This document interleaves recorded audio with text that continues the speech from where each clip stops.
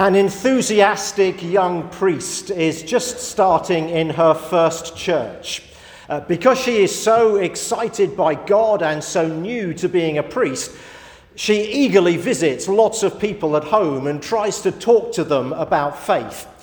So one day she goes to visit an elderly gentleman. They have been chatting about nothing much for a few minutes when the priest tries to turn the conversation around to God. She asks, "Tell me, Arnold, do you ever think about the hereafter?"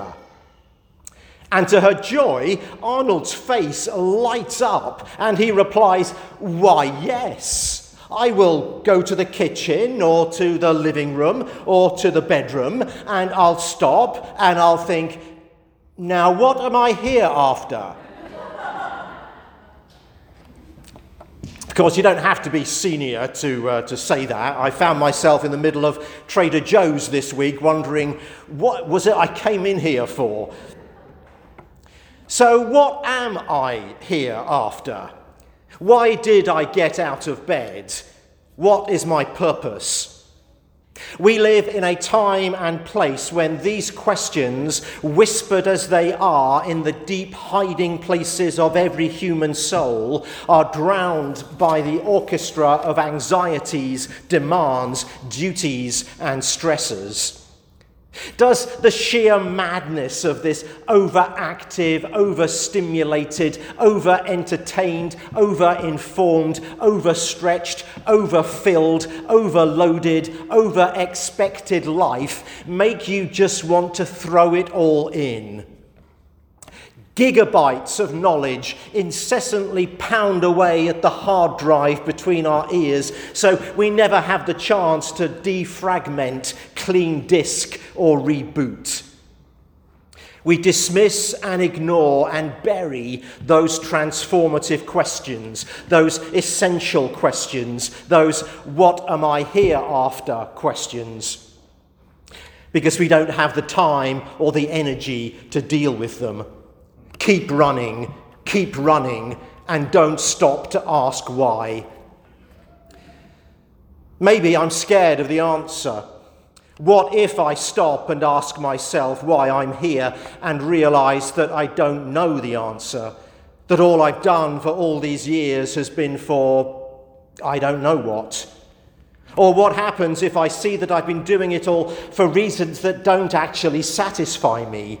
Like my standard of living, my standing in other people's eyes, my need to convince myself that I'm an important person, a good person, the kind of person people and God should love. This morning we've read about some people who knew what they were here after. There's Isaiah in the Old Testament lesson. "Listen to me, O coastlands. Pay attention, you peoples far away. The Lord called me before I was born. While I was in my mother's womb, he named me." Simon Peter in the gospel lesson came to know what he was here after too. Jesus says, "You are Simon, son of John. You are to be called Cephas, Peter, the rock on whose leadership Christ would build the church." And our patron, Paul, in the lesson from 1 Corinthians says he's called to be an apostle of Christ Jesus by the will of God. St. Paul's, we are named after a man who has a deep and passionate knowledge of what he was here after.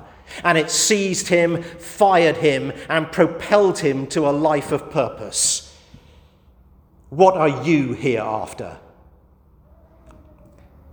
Meaningful organisations ask that question all the time. And when they have an answer, they write it on the walls, etch it on their desks, and live by it. They allocate their resources according to it. The consequences, if they don't, are harsh. Kodak forgot what they were here after. They came to believe that their purpose was to produce camera film. As a result, they could not adapt quickly enough when the digital revolution began to render film obsolete. If Kodak had remembered that what they were here after was making pictures and not making film, They may have adapted better to the changes in the marketplace. Microsoft gets it. Our mission is to empower every person and every organization on the planet to achieve more. Tesla, even more so, to accelerate the world's transition to sustainable energy. Then there's Nike, to bring inspiration and innovation to every athlete in the world. Reading these, I'm inspired to think big and dream wild. What can God do with me? What can God do with us? Those companies may not succeed ultimately.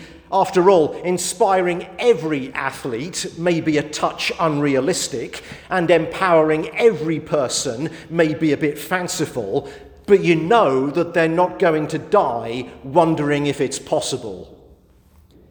What are you here after? I found some personal mission statements, short mottos that guide people's daily decision-making and give them focus in their lives, what they're here after. To serve as a leader, live a balanced life, and apply ethical principles to make a significant difference. Denise Morrison, CEO of Campbell's Soup. To be a teacher and to be known for inspiring my students to be more than they thought they could be. Oprah Winfrey. To have fun in my journey through life and learn from my mistakes. Sir Richard Branson. To thrive and to do so with some passion, some compassion, some humour and some style. Maya Angelou. And then there's, I want to be the kind of person my dog thinks I am. That's Father John Francis.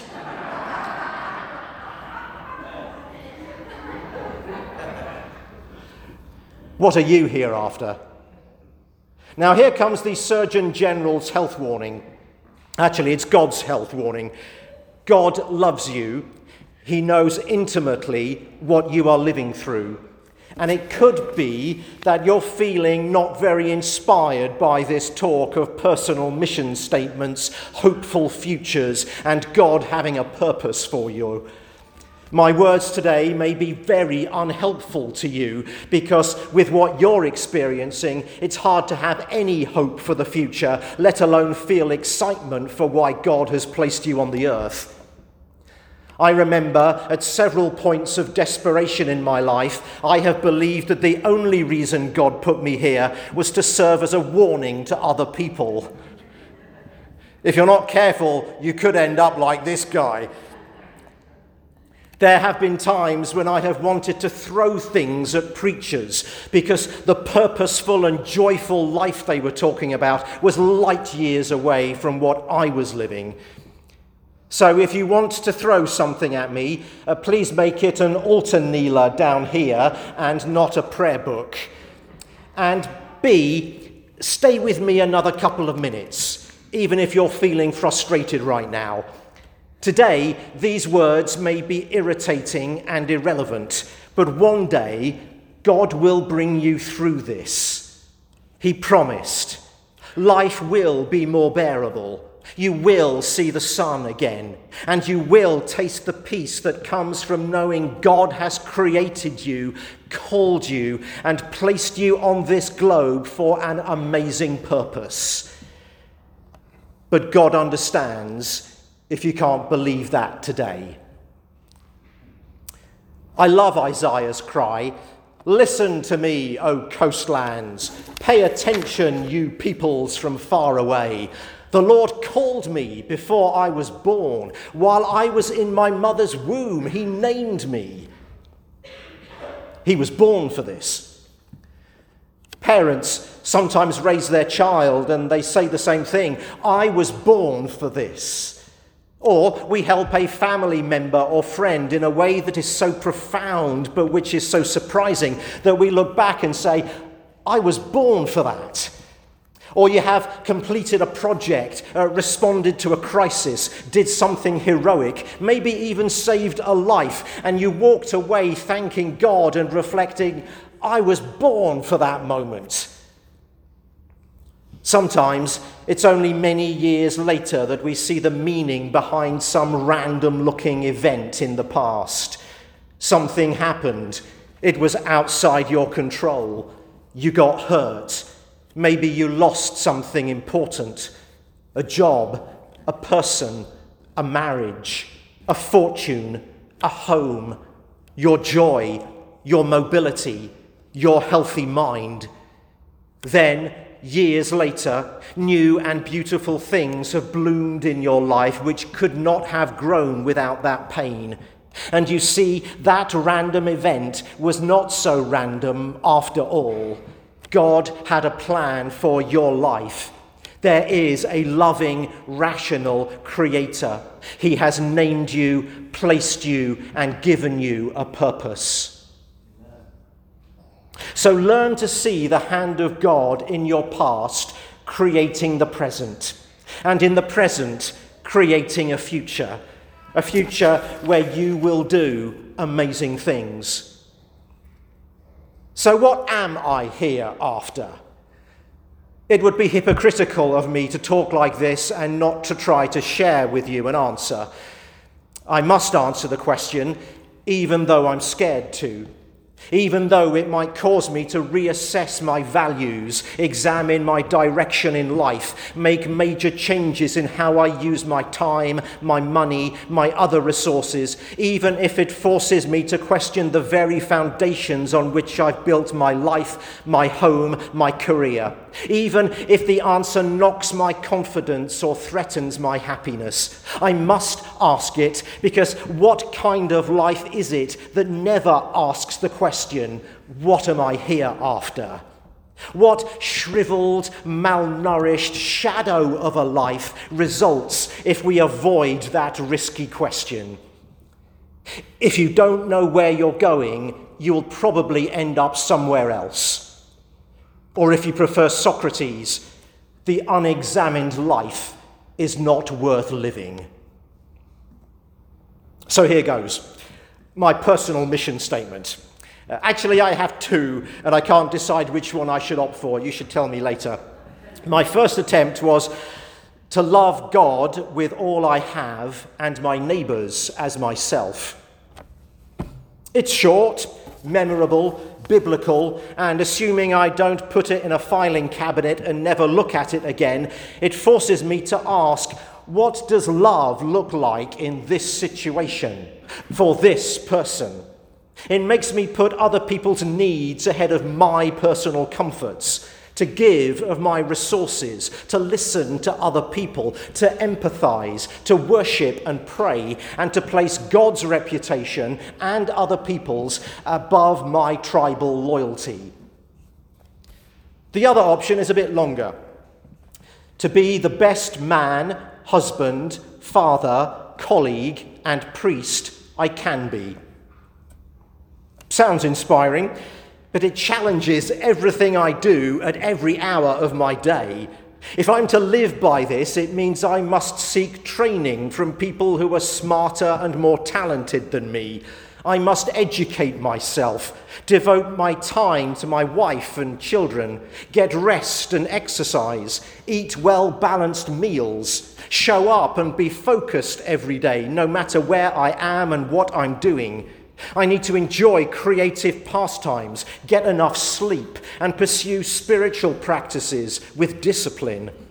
In other words, doing the stuff that will help me be the best I can.